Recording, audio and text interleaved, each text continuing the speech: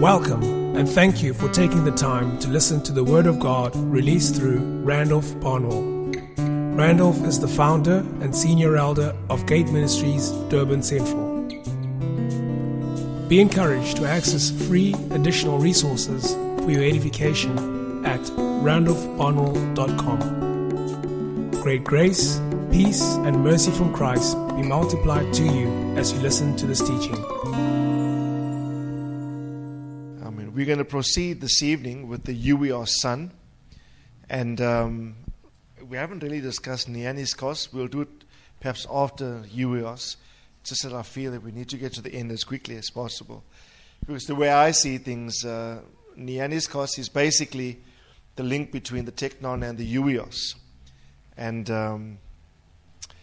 that Neaniskos son is one who is totally strong in the word, and he overcomes the wicked one, and he's got keen sight, keen vision, and so it's this tension to grow from Teknon status to Uios status, okay, and it's a reach. And the primary surge from one level to the next is a strength in the word of the Lord. I write to you, young men, John says, Neaniskos, I write to you, young men, because you are strong, and the word of Christ abides in you.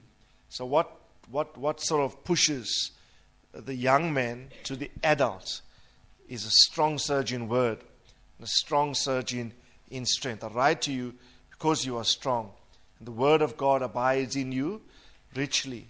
And so I really want to encourage you, what's really going to catapult your growth in the Lord is a strong word presence, a strong and a strength in the word of the Lord. So I want to encourage you, never ever lose your love for God's word. Never ever lose your surge in strength that is propelled by virtue of the fact that you have become strong in the word. Remember Hebrews 5? Babes, it says, by this time you ought to have been teachers, but you have need again that one teaches you again the basic principles of the doctrine of Christ, and you have need of milk again and not of strong meat, right? And it says, he who is what? Unskilled in what? The word. He's unskilled in the word of righteousness. But strong meat belongs to those who are mature, to those who by reason of use, regularity. Use is, the word use in the Greek is habit. Those who have put a habit in their lives of constantly engaging the word. Amen. So I want to encourage all the youth, a lot of young men here this evening.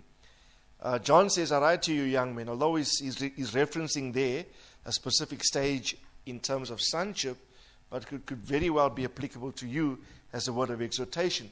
So he says, I write to you, young men, because you are strong, and the word of God richly dwells within you, and it says, and you have overcome the wicked one. Right? What causes you to overcome the wicked one? Your strength in the word of the Lord. Amen? And you become skilled in the word of righteousness. So righteousness, practical righteousness, that's doing that which is right in God's sight, only comes about because of the word of righteousness.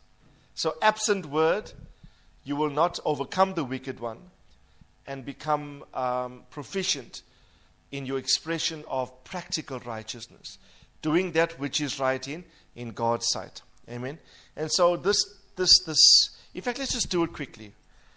Now that I've mentioned it, might as well just cover it. So let's just do Neaniskos quickly. Can we do that? Right? And we'll go on to Uios if time permits. At the last session, we did cover an aspect of the mature son, and that how he excels in his love, in his relationships, in his capacity to forgive men of sins against him personally.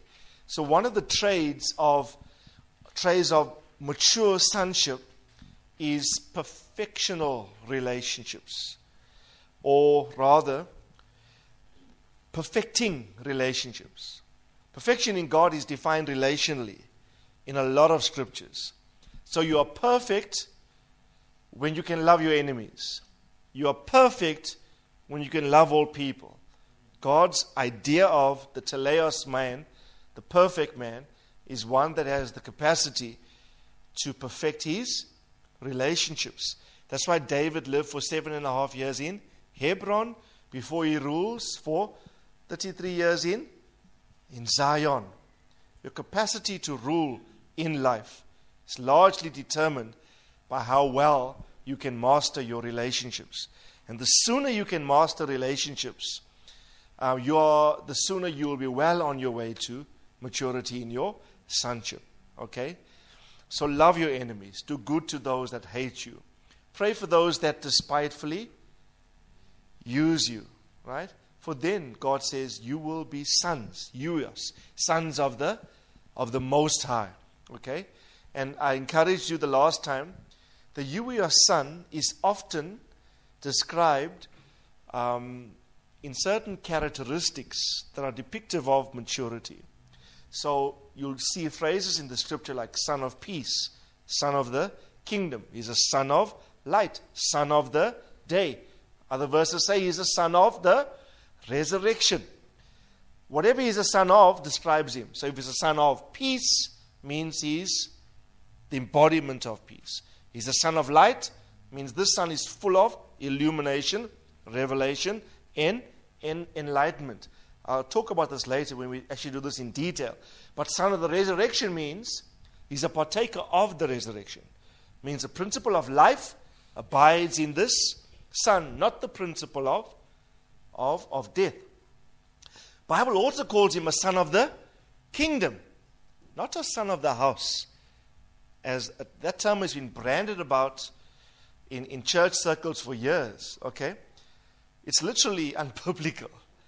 Not a son of the house, you're son of the father of the house.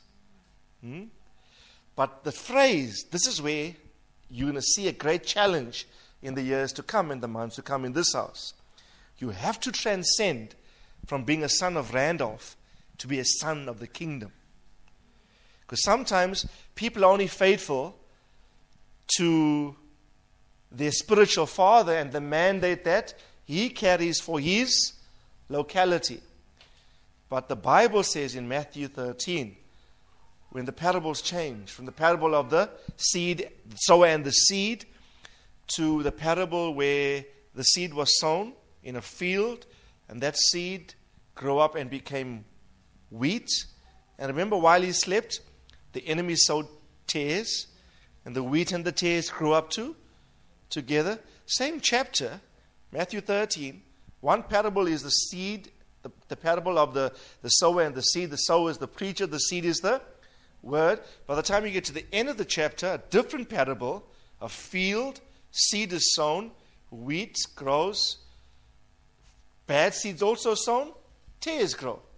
Jesus said, let them grow together. At harvest time, we separate them. And Jesus said this, the seed sown, which is the tare, is a son of the kingdom. A huios, not of a spiritual father. This son, you see, a huios sonship has always got a kingdom perspective. Yes, he's faithful to his local house. He's faithful to his spiritual father. But he now begins to have an understanding of the broader issues relative to the kingdom. And that's why it's no great sacrifice for this son, listen carefully to me, to now express commitment and faithfulness beyond the demands of his local house. To be faithful even to demands of God's purposes in a city. Then I know you are maturing. Right? Then I know that now, this now is becoming not just a son of Randolph or son of Thamo. He's now a son of the kingdom. That's a higher dynamic. Amen? Tell your neighbor you are a son of the kingdom. Colossians 1:3 or 1:13. You've been translated out of the kingdom of darkness into the kingdom of his son, or the son of his love, the kingdom of his dear son.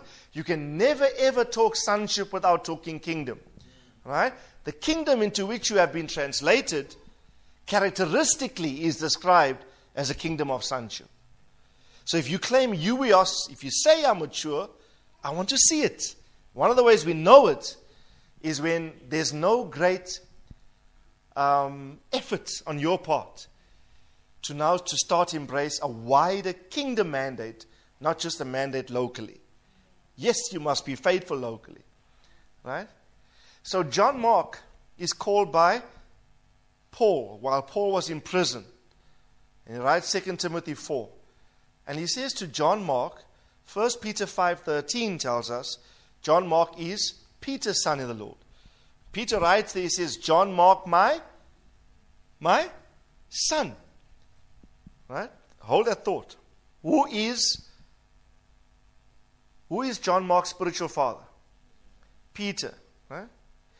Paul says in 2 Timothy 4 to his own son, Timothy, when you come, bring the cloak I left at Troas with Carpus. Bring the books. Bring the parchments, which are copies of the Old Testament scriptures. Right? But he says, only Luke is with me. Right? Do your best to come to me before the winter. And then sixthly, bring John Mark with you. Why? Because he is profitable to me for the ministry, not so. Another son of some other spiritual father is profitable to another spiritual father. Why? That son is not just loyal to one spiritual father in terms of, yes, and let me just say, if anybody was loyal, it was John Mark. He literally wrote 1st and 2nd Peter. Well, he didn't write it. It was Peter's ideas. But John Mark was the scribe, the secretary. Right? So he was faithful to his father in the Lord. He was very faithful. But he was able to say, I need to go to Rome to see Paul. Why? Paul's ministry obviously embraced a wider sphere of influence than Peter's. And listen to me very carefully. Paul says, send John Mark because he's profitable to me for ministry.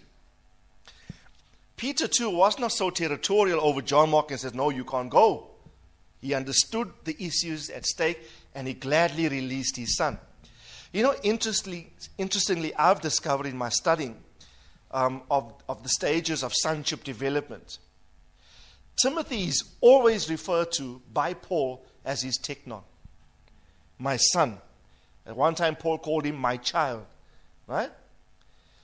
So, John Mark is the only spiritual son referred to by a spiritual father as a huios. When 1 Peter 5:13, when Peter said to John Mark, he's my son, didn't say my teknon. He says he's my huios. So what does, and I say that not to imply or to infer that Timothy was inferior to John Mark in terms of his development. Right? Remember I said to you, and there's a caution in the notes at the back where I said, be careful where you don't over-apply the teknon-huios distinction to indicate that teknon is inferior to huios, because in some instances it is not used to indicate a level of development in sonship. It is used simply to describe a character of the son. And for example, the way teknon is used, it often describes the relationship between a teacher and the learner. So Paul would often use it in reference to Timothy. But to the same Timothy, Paul said of him, I have no one like him, my teknon. He even said, my teknon, I can't come to you, but I will send him, for he's an accurate representation of all of my ways, my pathways, my priorities in the Spirit. But for me, it is striking that Peter refers to John Mark as my huios, and Paul calls for him later to fulfill a mandate beyond the sphere of his local spiritual father. For John Mark has now emerged not just as a spiritual son to Peter, he's a son of the entire kingdom. Everyone do this. Right? I'm expecting this of this house. Listen carefully. You know why? Because you'll become uncomfortable and possibly irritable by the demand of God upon you when your understanding it in terms of faithfulness is purely parochial and local and small. Right? So because let me say the mandate's about to grow significantly. And for that to happen, we need the mentality of, I'm not just Randolph's son. Yes, I am. I'll be loyal, faithful, all of that's still in place. But I'm really God's son. Amen. Remember I said to you, spiritual fathering is always designed to lead, the father will lead the son into more intimate relationship with the Heavenly Father. Okay? You can say, and I really want to encourage you all to grow in your relationship with the Heavenly Father.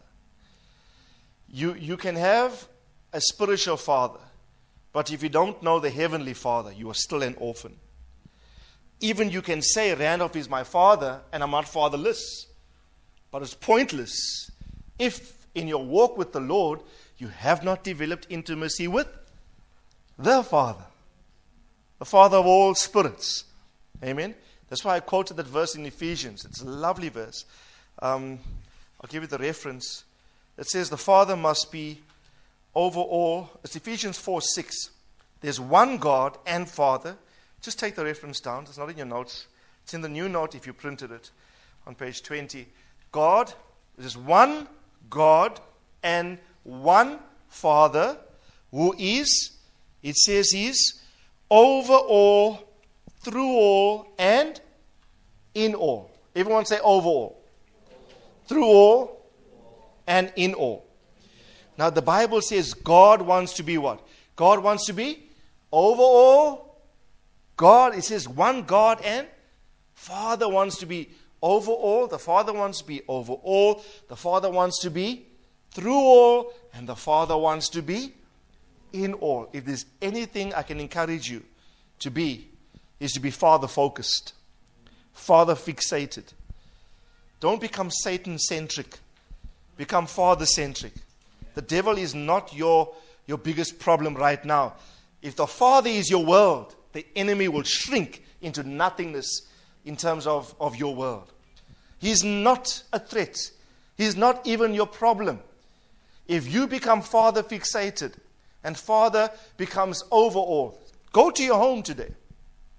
Say in every room, Father is in every individual in this house. Father is over all. Father is in all. Father is through all. In fact, every you or your son comes into this position where he now wants to model and express his Father. The ultimate must be seen. One God, one Father. Over all, through all, and in all. Okay? And then, if the kingdom belongs to our Father, we were sons of the kingdom. There's no great thing we will not do to express His purpose and mandate in that sphere. No sacrifice too big. No mountain too high. No cost too great to pay in order to express my Father's business and to fulfill His will in the earth. Are you prepared to become a son of the kingdom? I sense the call to elevate tonight. Right? There are many people that still struggle with spiritual fathering on a local level. I mean, that's one thing.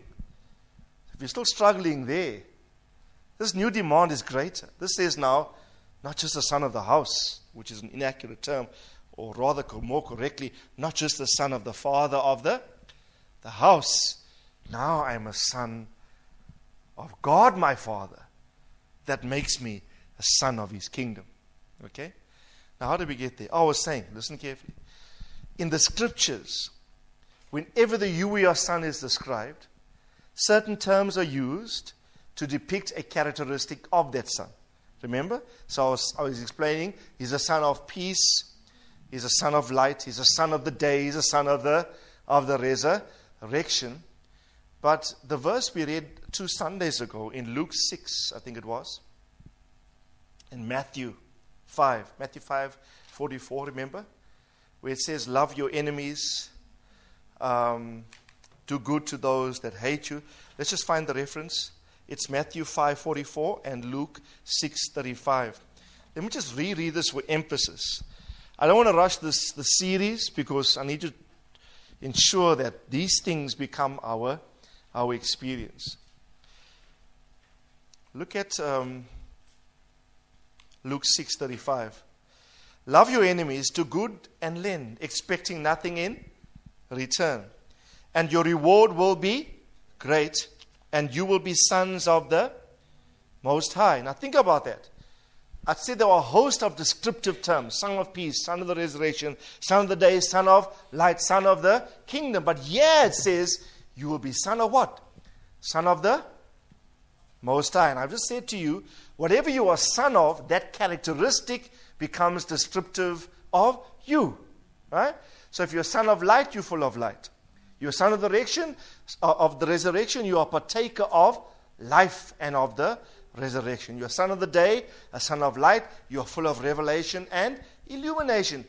So if you are son of, everyone say of, son of the, not just God, it says the Most High God. Right? God, in His highest elevations, the nature of God becomes yours and descriptive of you when you can master relationships. Then God says, see how Randolph is loving an enemy. See how he is doing good to those that despise. And it says here, lend expecting nothing in return.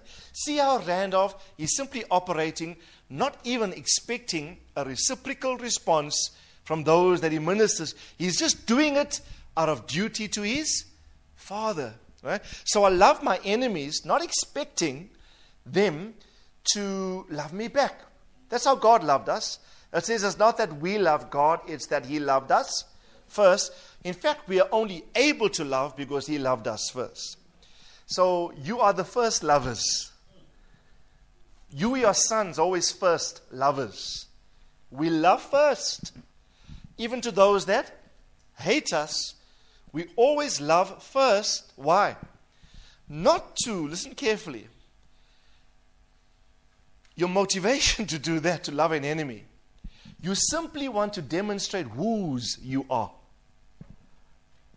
By demonstrating love to an enemy, you prove that you are indeed God's son. Identity is ratified by the behavior of a mature son toward an enemy. So every time you love your enemies, it's an opportunity, listen carefully, to be a son of the, not the resurrection, not a son of peace, not a son of the kingdom. It's an opportunity to be a son of the Most High. Highest elevations, the highest aspects of the ascendancy, the height of God. Everyone do this, Most High, become your sons. Right? I want to be a son of the Most High. There's no other way you show yourself to be a son of great height, growth, and maturity, a son of the Most High in God. Then when the only context in which you do that is when God puts you in the midst of enemies. Then you show what and who you are. Your true test becomes revealed as to where you are in your sonship by how you love an enemy. Amen? So tell your neighbor, you're not just a son of the kingdom, you're a son of the Most High.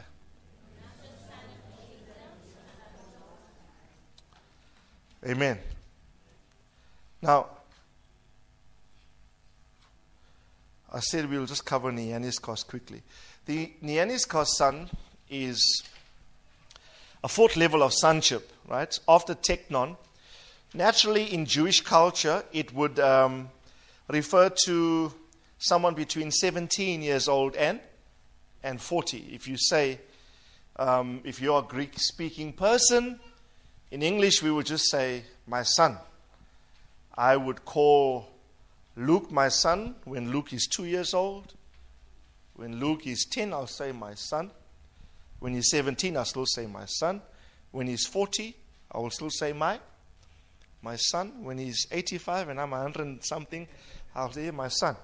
Right? But the Greek-speaking people did not do that. They used these terms to classify in terms of how the son is maturing. So from, what was the first one? Nepios. Nepios, 2, 0 to 0. Then Paidon, I think it's 2 to 10 or so. Teknon, 10 to 17, right? And then some 17 to 40 years old, Greek-speaking father will say to his son, now you're on my neaniskos. Right? Everyone say kos. I like the Afrikaans kos. Kos means food. Right? You prove that you are neaniskos by what kos you are eating. And what is kos for us? What is our bread? Right? The bread is the word. So the key scripture for neaniskos, look at it, is 1 John 2:14. And I've quoted it earlier. John says, I have written to you, fathers, because you know him who is from the beginning. I have written unto you, young men, neaniskos. Why? Because you are strong, and what abides in you? It says the word abides in you. So if your kos is right, your neaniskos, your bread, the word of God dwells in you richly, and it says, and you have overcome the evil one. So the key characteristic A there is, the neaniskos son exhibits a robust, everyone say robust, strong, a robust and consistent spiritual strength, having the word dwelling in them. Right? This is what we want to see. Strong word abiding in you. Amen? I indicated to you in the week that Apostle Tamo was in a meeting this week. I was also in the meeting where he rebuked the corporate atmosphere quite strongly. Very strongly, in fact. Right? For lack of appetite for the word. He said, there's no hunger here. I can't say, and literally took the notes, put it aside. He said, I can't release what I plan to simply because of the lack of draw in the corporate atmosphere. And he made this statement, if you have the demand, heaven will supply. But if you come, and he said, don't come simply to mark yourself present. Don't want to see you because you've just chosen to be faithful to the meeting, but your presence must indicate, I'm here because I love God's word. And I'm here, and when I sit, I lay expectation upon the man of God, upon God, because I got a deep hunger to hear from him. Now, when you come with that kind of spirit, I'm telling you, heaven will release certain things. Amen? So tell your neighbor, never lose your thirst and your hunger for God's word. When you come to meetings of any nature, don't come simply out of compliancy. We don't want to just see you because you're afraid that if you don't come, people are going to say, where are you, what's happening? No, we don't want that. If that's the case, you would rather stay at home. But if you do come, create a demand in your spirit for heaven to supply your need for rain from the heavens. Amen? Thamo brilliantly, in 3 sessions on Wednesday, the whole day from 9 to about 2, laid out the principle of the Word of God is doctrine, but it falls like rain. And rain will irrigate. Rain will water your heart's soil to produce. Okay? So I declare that you are fertile in the name of the Lord. Amen? As you receive this rain that you are hearing tonight. But I want to encourage you. That's why, remember when we did the primacy and the word of the Lord? We spent about 2 sessions just talking about how do I hear? How do I receive? How you process word is very important. This neaniskos son, it says, there's robust, strong, clearly observable in his life. This guy is full of word. This young man, everything about him is word. He's word fixated, loves the word, word centric, word focused. He laps up the word every single day. This guy is studying. He's not just studying. Listen carefully.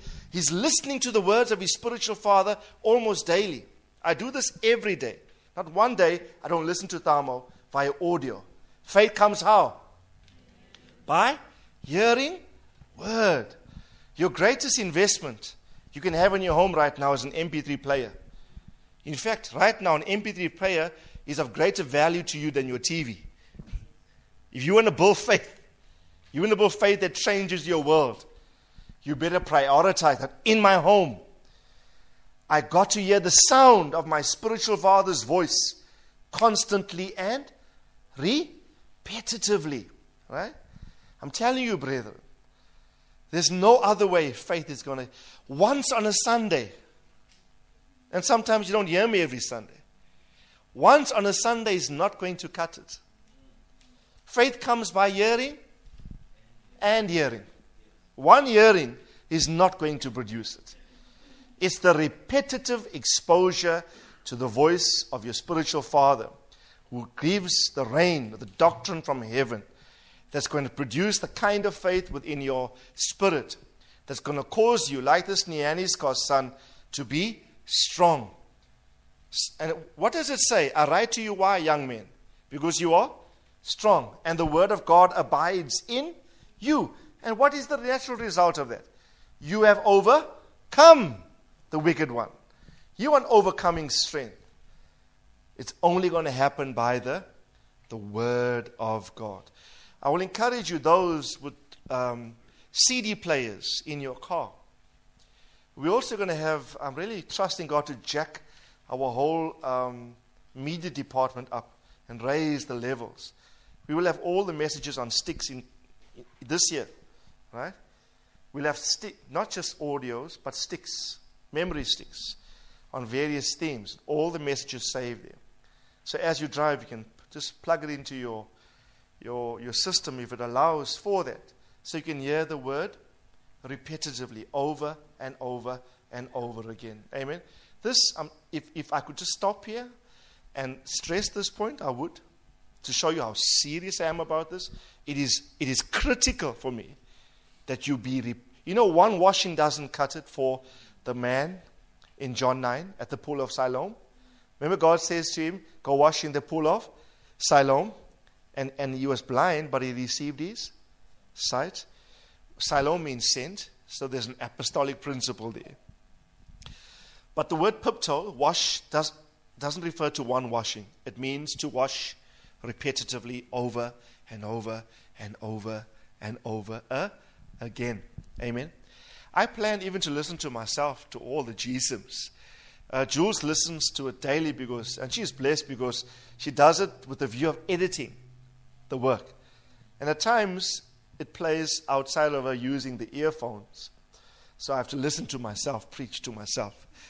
And I'm amazed sometimes, did I really say that? Oh, that's blessed. What I said blessed me. So I realized it was the speaking of the Lord. And I just said to Jules today, I need to hear the Firstborn series from session 1. I want it on my PC. I want to listen to it daily. Because there were such nuggets that the Lord released there. Amen? So would you do the same? Right? Listen to the voice within the voice. Turn to see it and be transformed. The Neaniskos son knows how to have a rich word abiding in him. Then, secondly, he has developed keen vision. For the Spirit has been poured out on him and flows through him. Here's a familiar reference in Acts 2. It says, it shall come in the last days, God says, I will pour out my Spirit upon all mankind. Your sons, that's Uios or Weos, and your daughters shall prophesy. So in this verse, the Uios son prophesies. Then it says, and your young men, that's Neaniskos, your young men shall see visions, and your old men shall dream dreams. Now, in the new note, there's an addendum that I added to this section of your notes. For some will only think that the Spirit is poured upon these two levels of sonship stages.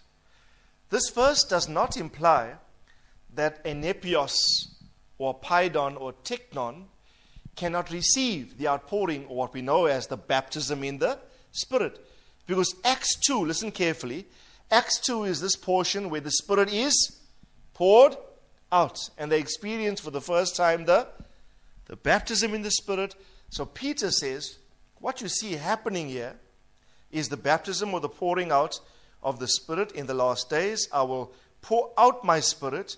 And it says, your sons, Huios, will prophesy, and your young men, Neaniskos, will see visions. Okay? Now listen carefully. This verse does not imply that at the Neaniskos or Huios stage of development, the Spirit is only poured out upon them.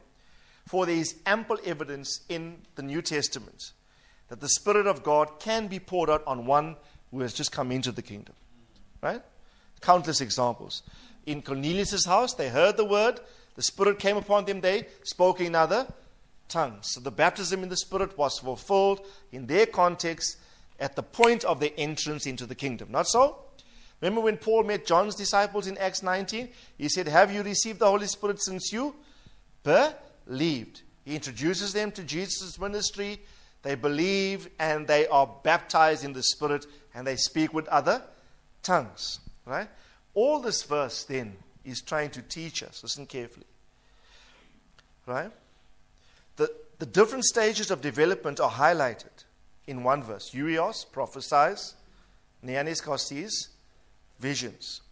Simply to draw reference to the fact, listen carefully, that certain capacities or certain abilities or fruit associated with the outpouring of the Spirit are more notable in their formation or maturation with certain development stages in sonship.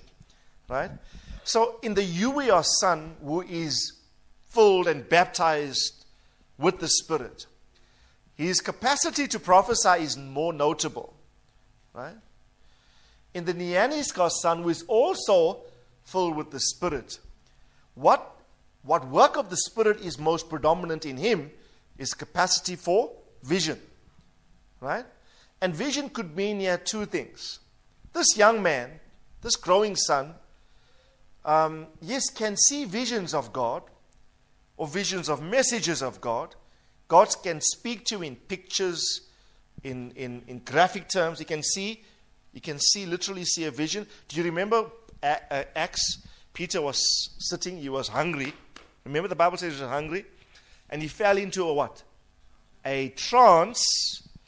And the Bible says, and in a vision he saw a white sheet and all unclean animals.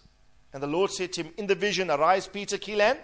So God can speak to you in visions. Visions, okay? The primary way of God speaking is through the word. All this is saying is that a notable feature of the Spirit's outpouring in the young son developing, this Neaniskos son, who is a rich word in him, he overcomes the wicked one. This guy starts to develop proficiency and is becoming responsible enough to handle visions. Tell your neighbor, handle visions. Right? So the Spirit is poured out and on all sonships. Nepios, Paidon, Teknon, doesn't matter. All this scripture is saying that in the Neaniskos son, the most notable feature and evidence of this outpouring is a proficiency to see visions and the capacity to handle those visions. Has God ever spoken to you in a vision? It's easy. Just get hungry, like Peter. You'll start seeing things, let me tell you. You're hungry, you see anything. You start seeing burgers, mutton bunnies. So the Neaniskos son has got capacity to be positioned for God to speak to him via visions. But let me just say this also. This vision, the use of the word here, does not only reference that kind of vision where God can speak to you in pictures and communicate something valid to you. It also speaks of someone who has sight, vision. Right? And Sam in the scripture says, in this son the word of God is alive and sharp. He has overcome the evil one. This son has what? Keen eyes, and he can see what others can't. The Spirit is poured out to him and through him, and he's ready to claim the largest victory over the largest obstacles to maturing in his life. Amen? So it's not just the capacity for God to speak to you via some pictorial vision. You also start to see clearly. You have keen sight. And where others can't see, you see. Right? You start to judge people's character more accurately. Right? Nobody can pull the wool over your eyes anymore. You're no more Paidon. You're no more Nepios. It's like, I did this in Nakala. I was trying to illustrate this tension between Teknon and Uios. Because in the middle is Neaniskos. This side you have Uios, and this side you have this Teknon. Right? And I do this. It's like you're in one level, and you're reaching out for this maturity. You want the Uios, and you're still the Teknon. And in the middle is this Neaniskos position. And what is the journey? This verse says, become strong in the word. Let the word abide in you richly and overcome the wicked one. Then Acts 2 says, the Spirit is poured out on you. So you know the baptism in the Spirit. You know life in the Spirit. Right? Because when you get there, it says you're led by the Spirit. Right? The Uios son is led by the Spirit. Right? So this Neaniskos son is reaching forth for the highest things. Right? Now there's one last thing that he must overcome, this Neaniskos son. Before the heavens can open over him and the Father can say, you are my son, in whom I am well pleased. And I put it in the next note. Point C. The Neaniskos son is ready to claim the victory over the largest obstacles to maturing in his life. There is that one thing. Everyone say one thing. There's one thing that irks you, one thing that holds you back, over which you must get the victory before you go on to maturity. Right? Now, in the life of this son, the reference is Matthew 19 and verse 20. Jesus has a discussion, the Bible says, with a rich young ruler. Young Neaniskos, right? And good teacher, he asks, what must I do to get eternal life? Right? And Jesus' response, can I use somebody's Bible? Matthew 19 from verses 16. I want to read this context for you from the scriptures so you get the message.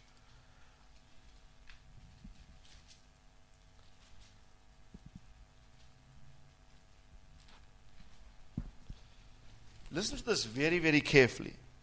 So we're reading, if you have your Bibles, Matthew 19 from 16 to 25.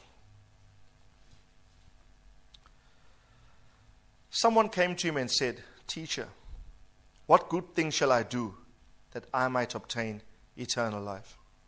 He said to him, why are you asking me about what is good? There's only one who is good.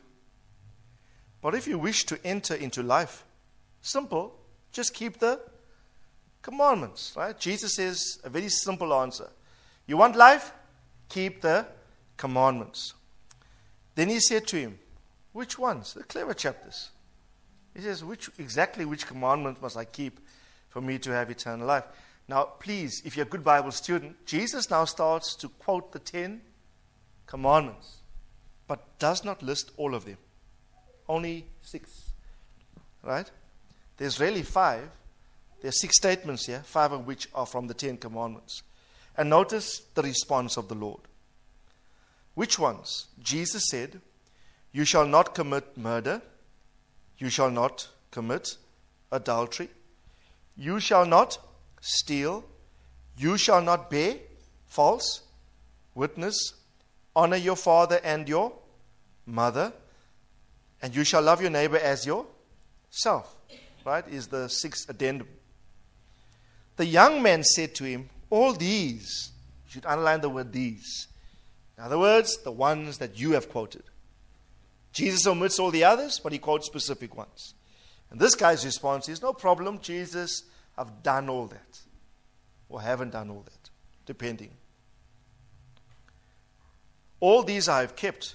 What am I still lacking? He knew something's wrong. What more do I need to do? Jesus said to him, if you wish to be what? Complete. Some of your Bible says perfect. The word is teleos. A mature, fully grown man. Who wants maturity? Let me just say, if you want, I sense the Lord speaking to us tonight. If you want this one, there's that one thing that you're lacking that's preventing you from making the fullest transition in your life. And you know what it is in your heart. And I would encourage you, simply do it and get your inheritance faster than you think. Simply do that one thing. You know what it is. In his context, in his scenario was this. Jesus said, if you want to be complete, mature, teleos, go and sell your... Now, I'm not saying this is your problem. This was his problem. His problem was, Jesus says, go sell your possessions, give to the poor, and you will have treasure in heaven. Come and follow me. And when the young man heard this statement, he went away how? Was he happy? Very sad. He went away grieving. Why was he grieving? For he was the one who owned much property. Okay? Jesus said to his disciples, truly I say to you, it's hard for a rich man to enter the kingdom of heaven. Again, I say to you, it's easier for a camel to go through the eye of a needle than for a rich man to enter the kingdom of God. So, the eye of the needle was that small opening in the base of the wall of a city, which was open to travelers who came to the city way past the time when the city gates would shut. This is like coming to the border when the border post is closed and you can't go in. So travelers will come to a city, and there was a time when, for security reasons, gates would be shut. But tradesmen, merchants, especially rich guys, that bore a lot of cargo or had great wealth and possessions and were in transit, come to a city late at night, see the gates close. There was provision made. You can go into the city through the eye of the needle, small opening at the base of the wall. But to do that, you'll have to take all the goods off your camel, right? For everything to fit through the camel. So everything will have to be dismounted. You'll have to humble yourself and go through. So Jesus says it'll be easier. It's easier, which is difficult. It's virtually impossible for a camel, big creature, to go to the eye of the needle. It's easier for that to happen than for a rich man, if he truly counts the cost, to enter the kingdom of heaven. Now, and here's the statement that I really like. When the disciples heard this, they were astonished. Then they said, hey, who then can be saved? Then there's no hope for anybody. And here's the statement. Looking at them, Jesus said to them, with people, this is impossible. But with God, all things are possible. You know, we've taken this statement and misapplied it. In context, Jesus is saying, to do the thing that you deem the hardest, I ask you, for you to enter your maturity. It's difficult from a natural humanistic perspective because you're trying to do it in your own strength. But do it in God's strength and it will be possible. From a natural point of view, you deem it difficult for you to obey God for that last thing He asked you to give up, because you're trying to give it up in your own strength. You're trying to overcome it in your own strength. With men, that is impossible. Some of you have even resigned yourself and said, this quality of life we will always have until we die. We've had it, our children have it, so shall it be. With men, it's impossible. But with God, all things are possible. You see, Jesus only quotes 5. You see, the commandments are divided up into 2 parts, the 10 commandments. The first 4 express devotion to God. Love the Lord your God. Serve Him only. Have no other idols before Him. Do not worship any graven images. Remember the Sabbath and keep it holy. They are always Godward, God focused. The rest of the 6 are like this. They all bear reference to how do you relate to men. Don't covet. Don't steal. Don't kill. Don't commit adultery. Not so? This first set, Jesus doesn't mention God. Regardless in what commandments, He only mentions what I call the relational commandments. Commandments that depict one's relationship to other men. But Jesus only quotes 5 of those commandments that bear relevance to one's relationship to men. He leaves out, thou shalt not covet. It's not quoted here. Covetousness was this man's biggest problem. He held on to things. And Jesus knew that Jesus saw in his heart. So Jesus says, let me give you the ultimate test, bro. Sell all you have, give your money to the poor, come follow me, and you will have treasures in heaven.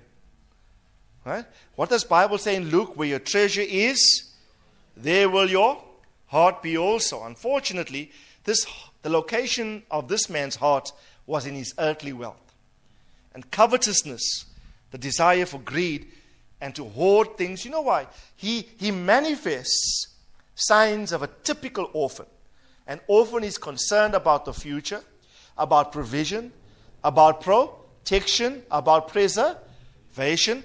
So I have to hold on to what I have to ensure my well-being in the future. That's why it was a hard thing Jesus asked him. He was rich. Some of your Bibles have as a heading, the rich Neaniskos ruler. Right? That's why, you see, God will never ever give fullest inheritance to this caliber of individual. Because while he has things, those things have him. While he possesses things, they really possess him. And he wouldn't easily give it up to express obedience to the Lord. So I feel tonight God is asking all of us. This might not be your problem, this was his problem. But I want to encourage you to hear the principle. God is saying to you, there is that one thing that you lack. There's that one thing. You have my word. Yes, I know you love my word. The word abides in you. The Spirit is poured out on you. I know you can see visions and you have sight. But there's that one test. Listen carefully. Imagine this guy did that. You know what I believe? You know what the Bible says? If you are unfaithful with managing unrighteous mammon, how can God commit to you the true riches of the kingdom? And if you want to take notes, it's Luke 16 from 10 to 13. Right? You'll find this portion of Scripture. He who is faithful in little is faithful also in much. And he who is unrighteous in a very little is unrighteous also in much. Okay? Therefore, if you have been faithful in the use of unrighteous wealth, who will entrust to you the true riches? So if you are unfaithful in handling money, unrighteous wealth, how can God give you the capacity to handle the true riches of the kingdom? Sam said money is the lowest threshold of blessing in the kingdom of God. It's the least. We all want it, but it's really the least. But he said this, it is always used as the measure of a test. It's always used as the measure of where the man is, or the man's eligibility to handle the eternal things. Because God says, I can never give you management and stewardship over its eternal issues if you didn't prove faithful with handling the least. On our first trip to Nakala, I shared with you the entire honorarium. Sean's a witness. I didn't even change the dollars that were given to me.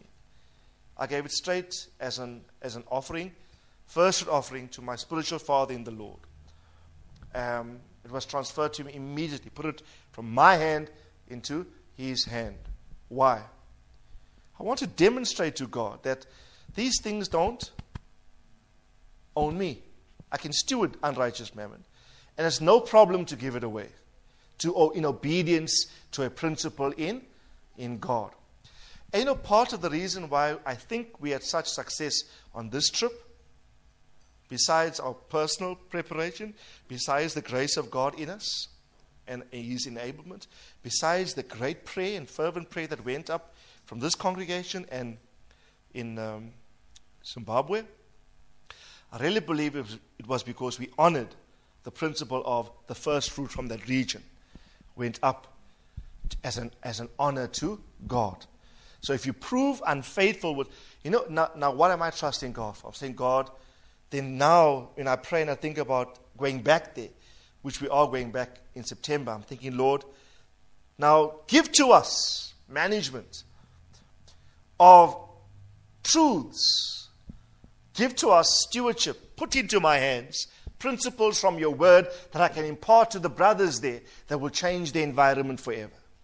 Right? We can handle unrighteous mammon, not give us the capacity to steward your will, your purpose. You always, the one is always used to test your eligibility for the use of the other. Amen. Thelma often says, people ask him, how does he receive all the revelation that he has? And his response is, one of the things he puts it down to is his generosity in his gifts, in his giving. If you're faithful with unrighteous mammon. The Neaniskos son, no problem to demonstrate I can overcome the greatest obstacles in my life. In his case, this one's case, it was covetousness, greed, and the desire to hold on to his wealth. In other words, I will give up anything, even at the point of jeopardizing, from a carnal point of view, my economic future. But I will do it for God's purposes and for God's will. For when I do, Jesus says, now you have eternal riches. Right? The one is always used as a measure of eligibility for the other. Amen?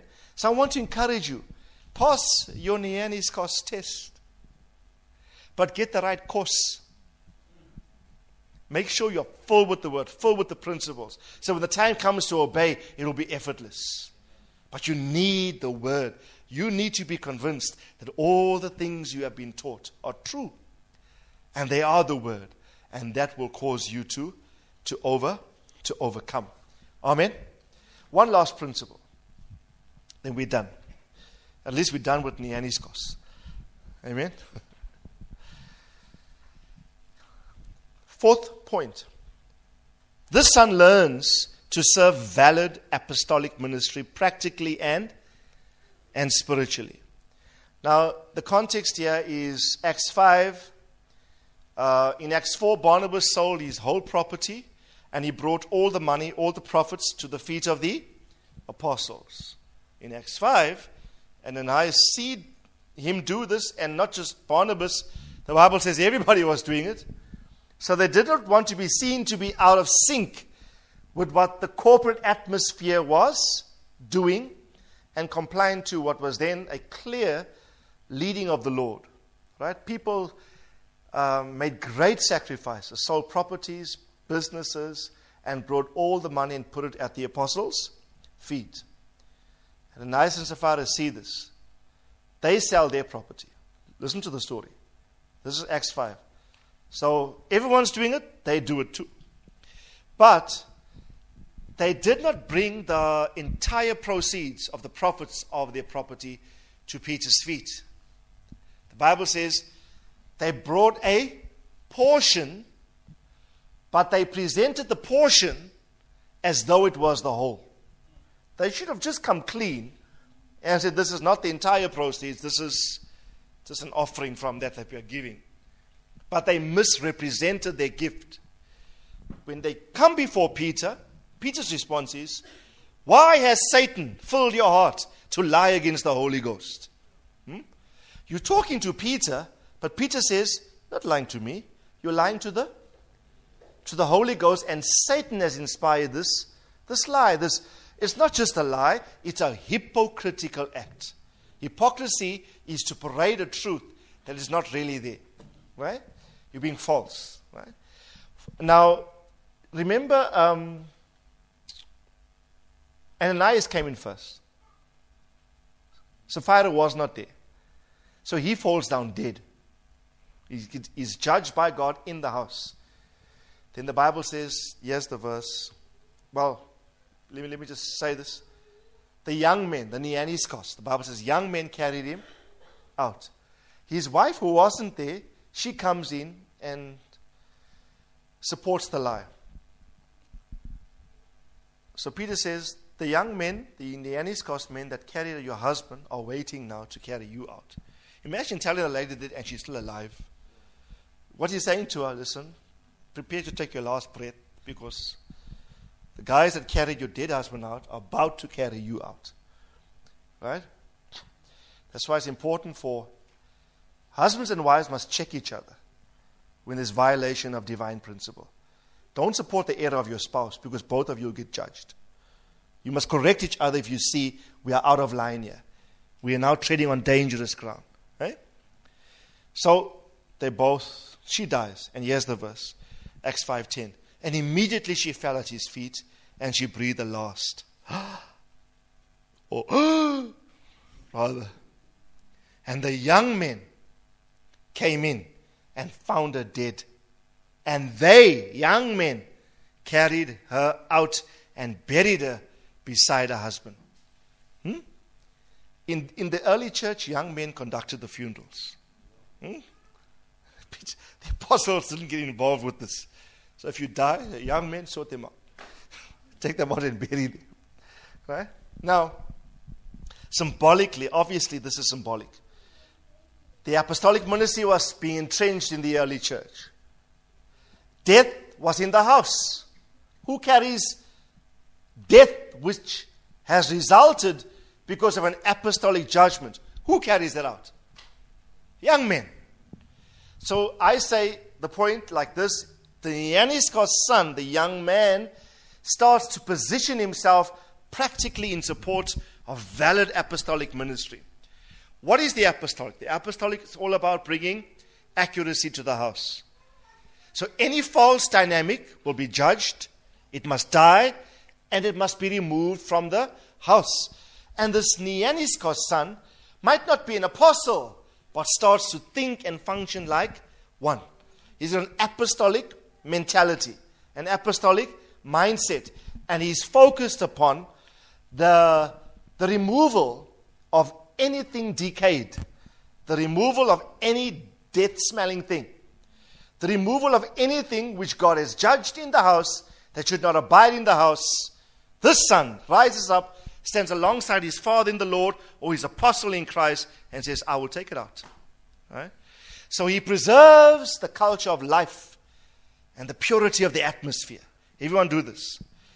He's saying, if I smell sin, if I detect it, I will address it. On behalf of my Father, I will expunge it from out of the house. And this is, whenever I think of this incident, this is like early church. The Holy Spirit falls in Acts 2. Right? Church's birth. You got Acts 3, they do mighty things. Acts 4, they start, there's oneness. Everyone say oneness. Remember? They start selling their things, and there was not one needy one among them. So the group is really going. Remember, all in Acts 7, the deacons are installed. Remember? Yeah, in Acts 5, it's very early days in the early church, and people are dying. In other words, the move of God has just started, and there's death. What is God's focus? God is concerned at the incipient stages of my move. Before I allow this thing to grow and develop, Acts 6, Acts 7, Acts 8, before it can mature, while it's still young, I will snuff out any mindset, hypocrisy, lies, and otherwise that's going to potentially neutralize what I want to build. Right? And the Yaniscos son rises up and he says, I will stand alongside the Lord, his apostles and his set men, spiritual father, and I will attempt all my might. And this is very practical. So I want to encourage you, Yaniscos sons, because you're all Uios. I know you're all there, because you have Uios within you. But whenever I think of these stages of sonship development, right from Paidon, from Nepios, Paidon, Teknon, Yaniscos, and Uios, there's some positive characteristics associated with each phase, not so? It's not all bad. There are just some negatives associated with some stages that must be overcome, but there's some powerful things. And so I said, I would like to think of it like this. Every positive trait is subsumed as you grow up into the next level and the next level. Right? And so these aspects of the Yaniscos son become Uios. This is now the son over the house. Not just a servant in the house. He's faithful over the house. Not so? Okay? And so I want to encourage you. Carry the dead out and bury. You put it underground where it's not visible. You take it from out of this context. You come in here and you this is discernment now. You smell something dead in your brother in the house. Something's going to threaten, and usually God will do this while we are still at the initial stages of something brand new. We're about to, and aren't we about to leave one phase and go into another? And I'm saying, God, when we go into our next building, I don't want to be doing the same kind of counseling that I did when we were at the previous stage. I don't want the same problems there that we were. Now I expect the sons to rise up and say, don't worry, my father. We'll carry the dead out. Right? Apostolic ministry is a ministry of rectitude. You are in an apostolic house. That's why ministry comes out in this nature. We are serious about rightness, rectitude, honor, correct living, purity, holiness, pushing the purposes of God more than any other thing. Amen? So stand with me. Okay, we didn't get to Uios. Well, we did in some respect, but there's still much to do in that respect. Amen? Hallelujah. Lift your hands to the Lord. Your inheritance awaits you, sons. That one thing you lack, get over it. Pass your test that you're going through now. The son knows how to give up the things that of great value to him personally, things that he prizes and holds dear to his heart. No problem to do that in deference for the higher value that he places on God's purposes. Starts to proceed to becoming a son of the kingdom. Extracts every death element, every decayed, every incapacitated element from out of the house. He wants to maintain the purity of his Father's house. Father, we lift up our hands to you, Father. We want to become these. The Uios son, the Neaniskos information towards Uios. We are your sons in the earth. This higher dynamic, Father, we ascend to, we accede to, we reach out for. I ask in Jesus' name, Lord, that you would cause us to grow exponentially in our sonship development in you. I want to be sons of the Most High. I want to be a son of the kingdom, son of peace, a son of the day, a son of the light, son of the resurrection, son of the Most High God. I want to be a beloved son in whom you are well pleased. I want the heavens to open over me. I want no limitation, Father. I press toward this position. Press toward this position, and not just on my behalf, but on behalf of the house too, Father. You love us, dear Father. You love your sons. We are your beloved sons. It's your intent to mature us in the fullness of your nature. I ask, O God, that we would grow with you in intimacy, in knowledge, in understanding of you as our Father. Help us to be Father-fixated, Father-centric, not Satan-centric. Help us to be obsessed by you only. You are our world. You are over all. You are in all. You are through all. Help us to see your nature pervade our total environment. To see your nature splattered upon every part of our existence. Over all, in all, through all. That's what you are, Father, to me. We lift up our hands to declare our love for you. We love you, our Father. You're my daddy, my papa, my God, whom I love, my Father. And I'm your son. Thank you that I'm not orphaned. And I will do anything to do your will. Go anywhere, so long as the will of my Father is done. Here we are, Lord. Use this house corporately, Father, as a Uios son. Ones in whom you can vest your purposes. There's nothing we would not even count the cost to give up, Father. It's simply to please you and do your will. Like Paul, we would say we don't even count our lives dear unto ourselves, if by any means we might fulfill the ministry that you have given to us. We ask, let your will prevail. Let your smile intensify over your sons. May we bring you pleasure. For your pleasure we are and were created. We exist for that, Lord. So we pray that you would empower us to obey you fully, Father. thank you for this in Jesus' name. Amen. Amen.